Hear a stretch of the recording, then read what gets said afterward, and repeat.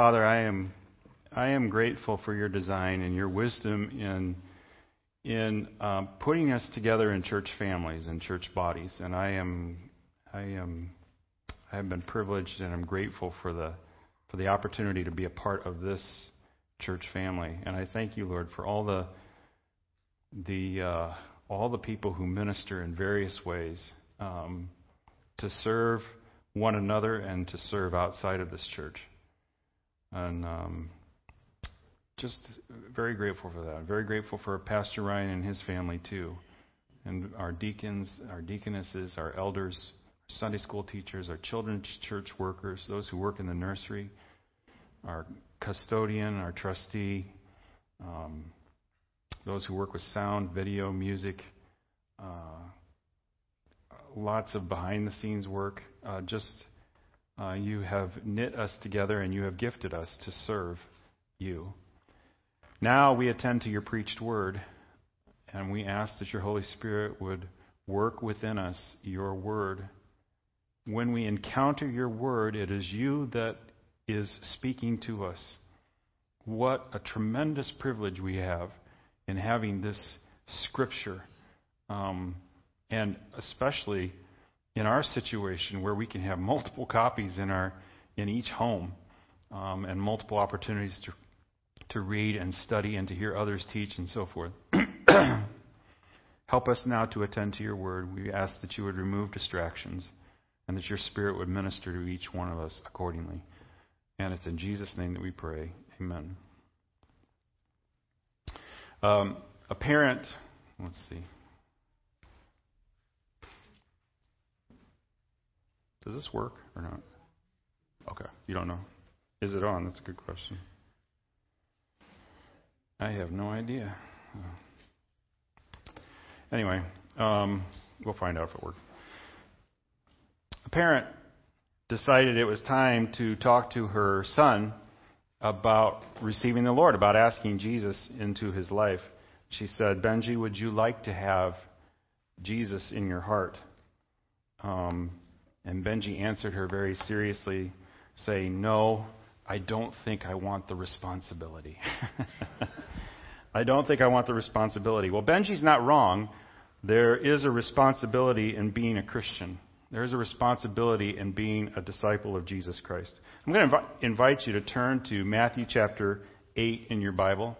Matthew chapter 8. It's on page 892.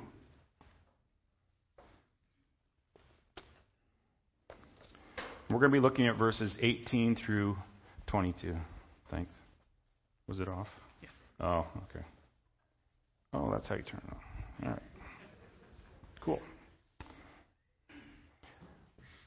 Maybe next week I'll get that right. This passage talks about discipleship. It talks about discipleship. What is a disciple? A disciple is a follower of Jesus. Very simply, a disciple is a Christian. A disciple is a Christian. A Christian is a disciple. If you are a genuine Christian, if you are a believer, if you claim to have a relationship with the Son of God, you are a disciple of Jesus. All throughout the book of Acts, for instance, believers are disciples, and disciples are believers. There's no two-tier system in Christianity where you have the general population that call themselves Christians, and then there's this upper level of highly committed Christians that are disciples, and they're called disciples. That's not the way the Bible refers to it. The Bible looks at all followers of Jesus Christ as a disciple. So if you're a follower of Christ, you are a disciple. Acts chapter 11, verse 26 says that it was at Antioch that the disciples were first called Christians.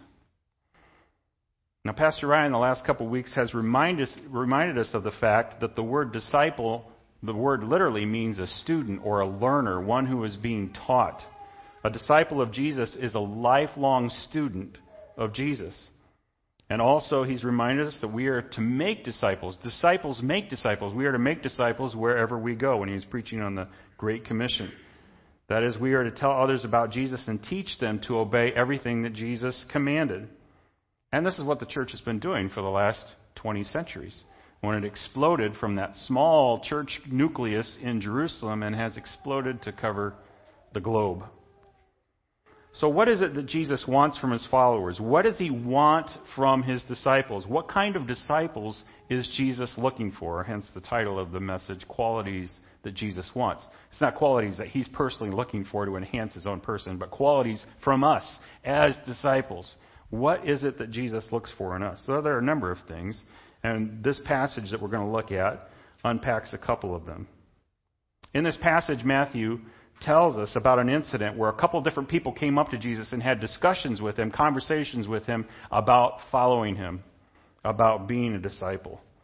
And this gives us then some insight about what Jesus wants, qualities that he's looking for. So let's look at chapter 8, verse 18. I'm going to read through verse 22. When Jesus saw large crowds around him, he gave the order to go to the other side of the sea. A scribe approached him and said, "Teacher, I will follow you wherever you go." Jesus told him, "Foxes have dens and birds of the sky have nests, but the Son of Man has no place to lay his head." "Lord," another of his disciples said, "first let me go bury my father." But Jesus told him, "Follow me, and let the dead bury their own dead." So we have two people here that came to Jesus and talked to him about following him. And Jesus' response to each one may be a little bit surprising to you. For instance, the first guy is a scribe. He's a teacher of the law, and he seems to strike the right note. He says, "Teacher, I will follow you wherever you go." I mean, why wouldn't Jesus immediately sign the guy up? He's saying the right things. I want to follow you, and I want to follow you wherever you go. What more could Jesus ask for? Now, scribes are knowledgeable, they're educated, they're teachers themselves, they know the Scriptures. And further, Jesus doesn't have a scribe as a follower at this point. Scribes are often the ones who are questioning him and disparaging Jesus and providing conflict with Jesus. Wouldn't it be good to have a scholar on board? Wouldn't it be good to have a scribe on board?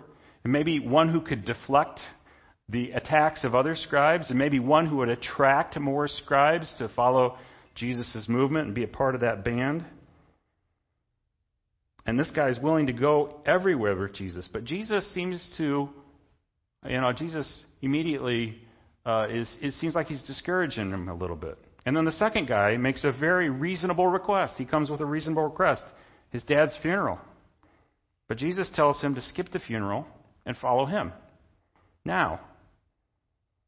So the one is eager, and Jesus says, it's a hard life. And the other seems to have a legitimate schedule conflict, and Jesus says, nope, the bus is leaving right now, or the boat is leaving right now. You need to follow right now. See, Jesus knew what was in a man. The Scriptures tell us in John chapter 2, he knew what was in a man. He knew what was in each person. For instance, the rich young ruler who came to Jesus, Jesus knew that this man had a money issue. His money was his idol. Money was his God. And so he addressed that. When he dealt with the woman at the well, he knew her past. He knew that she had multiple marriages and that she was currently living in sexual sin. And so he knew that, and he addressed that. He knew what these two disciples needed to hear as well. And this passage that we just read is God's word to us. And so we need to hear it as well. We need to hear the lessons from this particular passage. So let's learn from the scribe first. The scribe says he'll go anywhere with Jesus, but Jesus says to him, I have no place to lay my head. Jesus said, the scribe says, I'll go anywhere, and Jesus says, I have nowhere. There is no where about what I do, or there is no comfortable where. Are you willing to count the cost? Are you willing to pay the price? Yes, I've done miracles, and yes, people come to hear me, but it's not all glory. There's a lot that is uncomfortable. Jesus wants this guy to count the cost. You see the glamour of the crowds and so forth, but the Son of Man is on the move. What is it that Jesus is looking for? He's looking for determined commitment. He's looking for a resolved commitment to follow him no matter what. He wants the scribe to know the hardship of discipleship. He wants him to know the hardship of discipleship. Often Jesus will go into difficult places, and so will his disciples. Oftentimes, Jesus does not have the creature comforts that others have, and that's also true of Jesus' disciples. In the very next passage, we read of Jesus' disciples following him. Look at verse 23, 8:23. As he got into the boat, his disciples followed him. Okay, there we have disciples following him. Look at verse 24. Suddenly, a violent storm arose on the sea so that the boat was being swamped by the waves, but he was sleeping. And the disciples came and woke him up, saying, "Lord, save us, we're going to die." So these disciples were following Jesus. They followed him in the boat, and they followed him right into a storm, right? And this, I'm not really preaching on this passage, but this is a significant storm because these disciples were fishermen. They were used to the Sea of Galilee. They were used to storms. This was an unusual storm. This was a bad storm. And they got it because they're following Jesus. But in the midst of that storm, then, they see the glory of Christ, and the character of Christ is revealed in the midst of that storm. But what Jesus is saying to the scribe is very true. You follow me, you're going to follow me into some difficult straits sometimes. You're going to follow me, and it's going to lead to storms.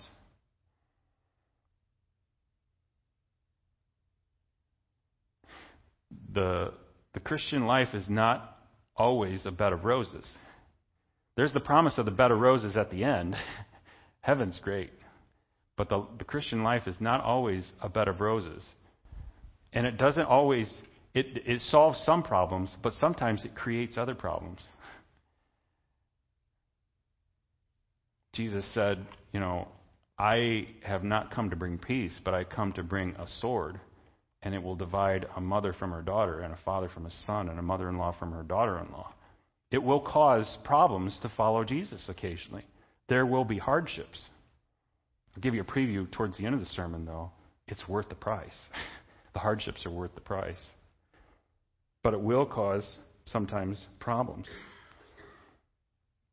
Jesus informs the scribe that sacrifices may be required. Sacrifices may be required. He wants him to know that to become a follower of Jesus, his life is going to change, and sacrifices are going to be required. Are you willing to make sacrifices in order to follow the Lord? Following Jesus may require a career change. It may involve the loss of friends. It may mean a move. It may involve a difficult conversation or several difficult conversations. A disciple of Jesus should be willing to be uncomfortable. Jesus had nowhere to lay his head. Are you willing to be uncomfortable for the Lord Jesus? There's also a sense of homelessness. A sense of homelessness. The Son of Man has no place to lay his head. Birds have nests, foxes have holes, but the Son of Man has no place to lay his head. Are you willing, Mr. Scribe, to follow me to Nowheresville and to be there for a long time? There is a sense in which believers today are also homeless. There is no location on earth that affords the believer a true home. Our citizenship is in heaven. Our citizenship is in heaven, Philippians 3:20. 1 Peter 1:1 talks about us being aliens and strangers, as sojourners in this world. We sing that song, "This world is not my home, I'm just a passing through." The values of the world are not our values. The convictions of the world are not our convictions. The goals of this world are not our goals. Sometimes it's difficult to have a real camaraderie with those who don't know Christ, with the people of the world. And friendship is possible, of course, but at the core levels, at the most basic levels, we're so different. And that's why Scripture encourages, more than encourages, says, do not be yoked with unbelievers. Believers should not marry unbelievers because at the very bottom, at the very core, where soul connects to soul, there is a vast difference. There is an allegiance to God on the one hand and an anti-God stance on the other. Maybe not an active one, but there's an allegiance to other idols on the other hand. There's a sense of homelessness. The faith of the culture is not our faith. The gods of this culture is not our God. To be a disciple of Jesus means that you will likely often not feel quite at home in this world. Disciples are self-denying. This passage comes in the midst of chapters 8 and 9, Matthew 8 and 9. And Matthew 8 and 9, there's a high cluster of miracles. When Matthew wrote his gospel, he put a lot of these miracles accounts of Jesus in chapters 8 and 9. And what's interesting about that is that Jesus is working to he improves the lives of many people in chapters 8 and 9, but he denies himself many of natural creature comforts that everyone else has. And that's going to be the case for the disciple as well many times. Jesus said a little bit later in Matthew's gospel, if anyone wants to come with me, he must deny himself, take up his cross and follow me. For whoever wants to save his life will lose it. But whoever loses his life because of me will find it. Let's consider then the other would-be follower of Jesus in verses 21 and 22. Let me just read that again for you. Verse 21, Lord, another of his disciples said, first let me go bury my father. But Jesus told him, follow me and let the dead bury their own dead. So first of all, let me just attempt to answer a couple questions about interpretation. Was the man's father already dead? And the other question would be, what does Jesus mean by let the dead bury their own dead? First of all, was the man's father already dead? I don't think so. In that culture, if someone died, you buried him the same day. I mean, they had no means of preservation. You would put him in the ground the same day. So if his father was actually dead, he would not be standing in front of Jesus talking about it. He would be going and he would already be burying his father. So I'm not sure we can be sure what the situation is here. Perhaps his father is close to death, and he wants to put off following Jesus until that occasion comes. Or perhaps his father is fine, but he feels a certain tie to his family that will not be accomplished until the next transition when his father passes. Or perhaps he wants to be around for the inheritance, just to make sure that comes his way, and then he will go and follow Jesus. We don't know exactly what the situation is there. Whatever it is, Jesus sees in this man something that needs to be squelched or replaced by an allegiance to Christ. Maybe family is a god. Maybe Jesus sees that family is sort of a god to this man. Or maybe family is just an excuse for something else. Maybe it's a reluctance to be all in, or some sort of hesitation, or some sort of laziness on the part of this man. Whatever it is, Jesus pushes the man to overcome it. And then what does Jesus mean by let the dead bury their own dead? I think he means let the spiritually dead, let unbelievers bury the dead, the physically dead. Let the spiritually dead take care of the physically dead, because I have a ministry for you. I have a ministry for you. Let others take care of the work that comes with regards to funerals or whatever. If you're my disciple, Jesus is saying, your priority is me. There are others who can take care of this matter, but I need disciples who will do ministry now. John MacArthur rightly says, I think, that Jesus is not forbidding here. He's not forbidding Christians to go to funerals. I mean, this is not a blanket prohibition that you should never go to a funeral, but that you should be out sharing the gospel instead of going to that funeral. I don't think that's what it is. It's more of a proverb. Jesus is quoting a proverb here or creating a proverb that illustrates or highlights the importance of the fact that we must put the Lord first. Now, having said that, some have taken this passage literally. I'll just give you an example. John McNeill was a well-known Scottish preacher in the 1800s, and he did a lot of evangelistic work outside of Scotland. He was in England on one occasion when he received word that his father had passed away.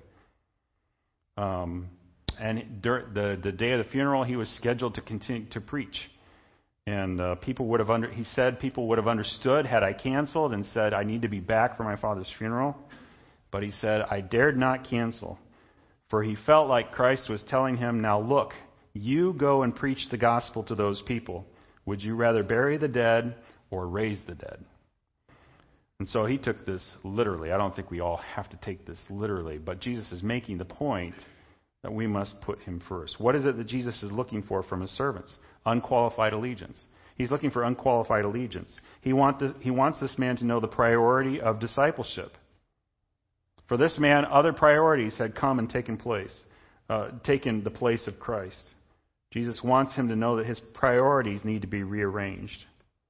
Even closest family ties. And the Bible affirms the importance of family.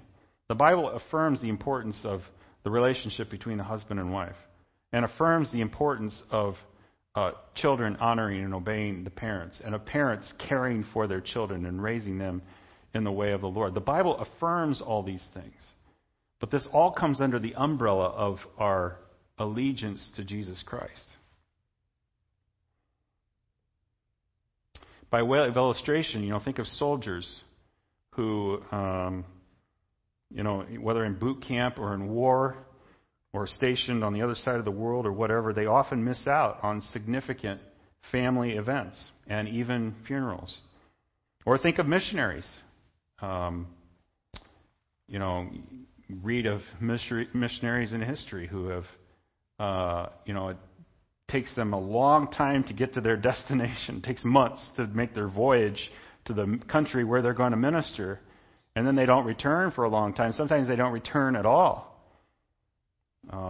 It's a little easier to make connections today with, Zoom and cell phones and so on. But even today, missionaries don't return, for 2-4 years, whatever, and then they're gone again. The priority of discipleship. The priority of discipleship. And think about this man's answer. Look at what he says. The first word he says in verse 21, when he approaches Jesus, he says, Lord. Now that is the right approach. He understands Jesus as Lord, as his master, as the one who can command him. He comes to him submissive. But then he qualifies that with his next word.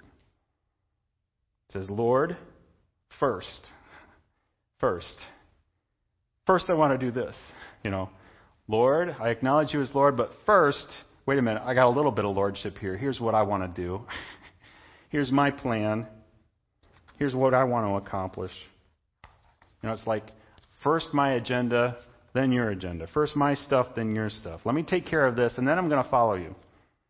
And the Lord corrects his understanding. No, you follow me. You just confessed me as Lord, and now you're taking it back by saying first. You're making yourself the Lord of your life. Disciples put Jesus first. Disciples put Jesus first.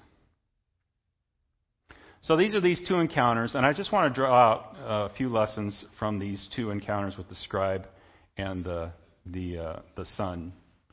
And maybe you've already applied some of this to your life already. I don't know. But let's go with these lessons here. Number one, we are disciples first.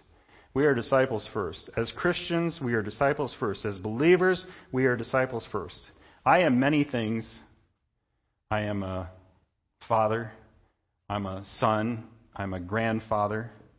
We were, several of us were at a wedding last night, at a family wedding, and I was wearing a lot of hats. I was a nephew last night. I was a cousin. I was a cousin 2 times removed. I was a cousin 3 times removed and a little bit given back. I was I was a son, etc.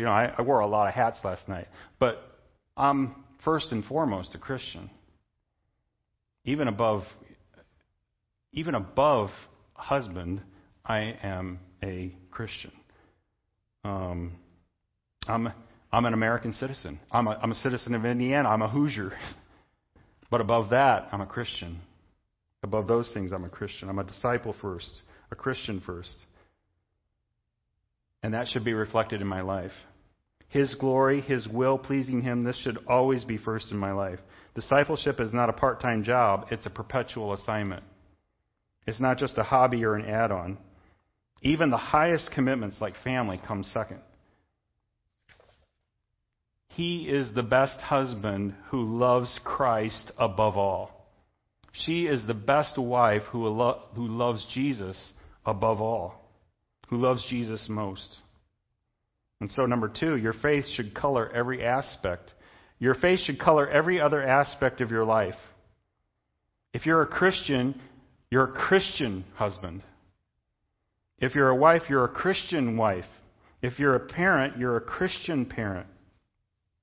Some of your goals may be the same as other parents that you know that aren't Christians, but a lot of your goals will be different. I was talking with someone recently about a woman who is not a believer. She's a really good mom in a lot of ways, but in the most important way, she's not, because she's not leading this child in the ways of the Lord. She's not teaching him about the Lord. You should be a Christian son or a Christian daughter. If you're a businessman or a woman, you're a Christian businessman or woman. You get the idea. Your faith should affect how you live out your various roles. If you're a coach, you're a Christian coach. If you're a teenager, you're a Christian teenager. And that means that you will live your life a lot different, or a little different, or a lot different, depending on the other teenagers you relate with. You're going to live your life different than them. Your goal is to please Christ, not to be like everyone else. If you're a grandparent, you're a Christian grandparent. If you're a thief, it's time to change your profession. You can't be a Christian thief. You can't be a Christian liar. If liar is your profession, you need to change that.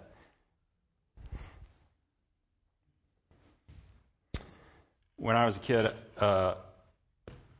TV dinners, I used to love. I loved my mom's cooking. Now, don't get the wrong impression. But TV dinners were fun, and this was before microwaves, and so Mom would put them in the oven. I have no idea how long they took. But I always liked TV dinners, because usually TV accompanied the TV dinners too. That was always fun. We had the TV trays, you put your TV dinners on in front of the TV. The chairs weren't TV chairs, but Anyway, so I enjoyed TV dinners, and every bit is in its own separate compartment, right? There's the meat, there's the green beans, there's the potatoes, and there's the mystery dessert up in the middle. That's what a TV dinner is. But that's a lot different than a pot pie, right? A pot pie, everything's together. There's no separating. I mean, I guess you could separate it, but it's all together there. Our faith should be more like a pot pie faith as opposed to a TV dinner faith. Our faith shouldn't be in its own separate compartment. The other parts of our lives completely unaffected by our commitment to Jesus. Rather, our faith should be informing, shaping. Our faith should be flavoring every other aspect of our lives. You've probably seen people, maybe at work, maybe a boss or a fellow employee or a neighbor or whatever, and you see them, and then later you learn that they go to church. And you think, really? Because it's like they check their faith at the door when they walk into their place of business. That shouldn't be the case. Third lesson, following Jesus will cost you. Following Jesus will cost you. And Jesus is quick to point this out here. For the scribe, if he follows Jesus, he's going to find himself in some uncomfortable places. For the other man, if he follows Jesus, he's going to have to make some uncomfortable decisions. He may have to do some things that may strain family relations. He's going to have to do some things that may seem strange to his friends and his neighbors. For many of you, you could tell us, you could come up here and tell us the way that your faith has cost you. I know for some of you, discipleship has earned you some laughter and derision from your family. And it's cost you closeness with some of your relatives. For some of you, it's cost you some friendships. And what if your faith costs you more than what it does now? Sarah's Uncle Max, hi Max, sent me an article. He sends me a lot of great articles. And he sent me an article recently where the author was arguing that the cost of discipleship is probably going to be elevated in our culture, in our society soon. And he was asking the question, what if it is? Are you prepared to pay that cost? Everything in our culture is being turned on its head. So that what is right is now called wrong, and what is wrong is now called right. And if we're going to continue to be committed to that which is truly right, but our culture is calling it wrong, guess what we're going to be called? We're going to be called wrongdoers.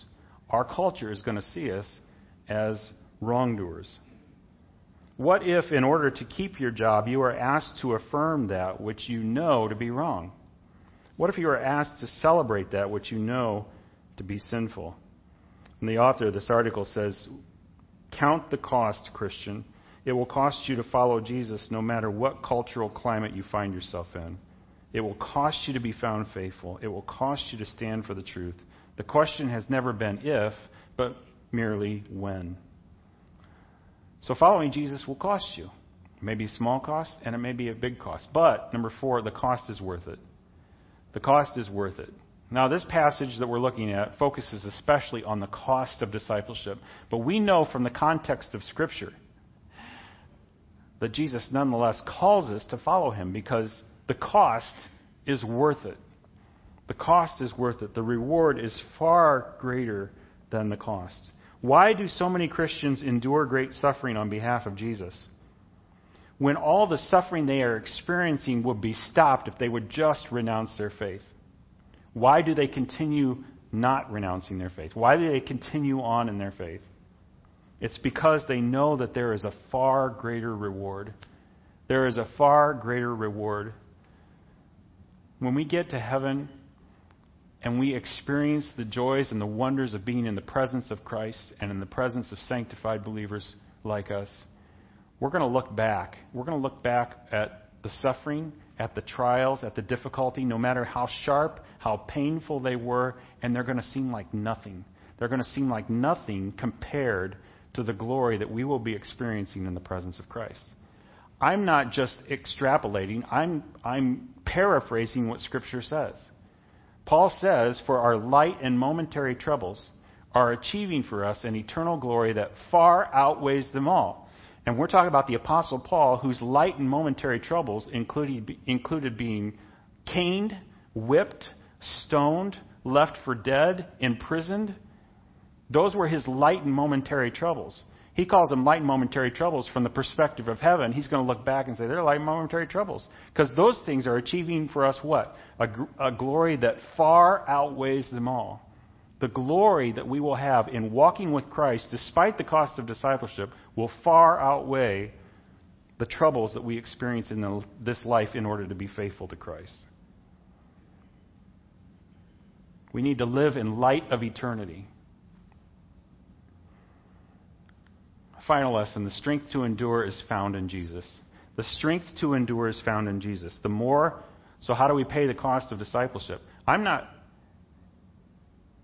saying you do it on your own. You can't do it on your own. You pay it in Christ. You abide in Christ. He helps you. I shouldn't even use the word pay it. You endure it in Christ. The more you abide in Jesus, the easier it is to follow him. The easier it is to be faithful to him. The easier it is to be more concerned about what God thinks than what all the talking heads think. The easier it is to stand for truth in a world of lies. The qualities that Jesus looks for from you, qualities like determined commitment and unqualified allegiance, these are qualities that he himself builds in you as you walk with him. He makes you into the disciple he wants the more time you spend with him. Remember Peter and John? They had their foibles. They had their mistakes. They had their blunders. We read about them in the Gospels. You know, Peter, within the space of an hour or two, denies Christ 3 different times. But there came a day when they were being threatened by the powers that be, and they stood their ground. Acts 4:13. Look at Acts 4:13. When they, the antagonistic powers that be, observed the boldness of Peter and John and realized that they were uneducated and untrained men, they were amazed and recognized what? That they had been with Jesus. They recognized these guys had been with Jesus. You know, the secret of Samson's strength was in his hair. But the secret of Peter and John's strength It was really in the Spirit, but, but the secret of Peter and John's strength was in being with Jesus. And the same is true for you and me. John 15, Jesus says, "The one who remains in me and I in him produces much fruit, because you can do nothing without me." So just to wrap this up, summary. 3 things, 3 aspects that I have sought to communicate from this passage. One is that discipleship is costly. There is a cost to it. But second, it is worth it. It's worth the price. It's worth the cost. And thirdly, Jesus will help you. Jesus will help you. The answer, the solution, is in walking with Christ on a daily basis. Some of you may be recognizing today that you once had that kind of fervor, that kind of devotion, that bring it on kind of attitude, but you've kind of lost the edge, and life's gotten a little comfortable. The zeal may not be there. The love you had at first may not be there. I just want to share with you that Christ is always ready to help you to move back to where you were at. The remedy is the same. Spend time with Christ. Revelation chapter 2, the words of Jesus, he says to the church in Ephesus, I have this against you, that you have abandoned your first love. Remember, therefore, from where you have fallen. Repent and do the works you did at first. That's the answer. Jesus is ready and willing to help you move from where you are now back to where you used to be when you first came to Christ. Back to that zeal, back to that enthusiasm, back for that passion. I just want to encourage you, if you're feeling like, man, I've lost my edge or I've lost my fire, Christ is right there ready to help you to get that zeal back. Romans 12:11, never be lacking in zeal, but keep your spiritual fervor serving the Lord. And you keep that spiritual fervor by keep going to Him, confessing it. Lord, I'm not where I should be. Please help me. Let's go to the Lord in prayer. Father, we thank you for your word. I praise you because you are the one who helps us to do what it is you've called us to do. And I pray, Lord, that you would help every one of us to do that. To all of us to count the cost and to be serving you with zeal. And it's in Jesus' name we pray. Amen. We're going to sing a responsive song to what we've just talked about.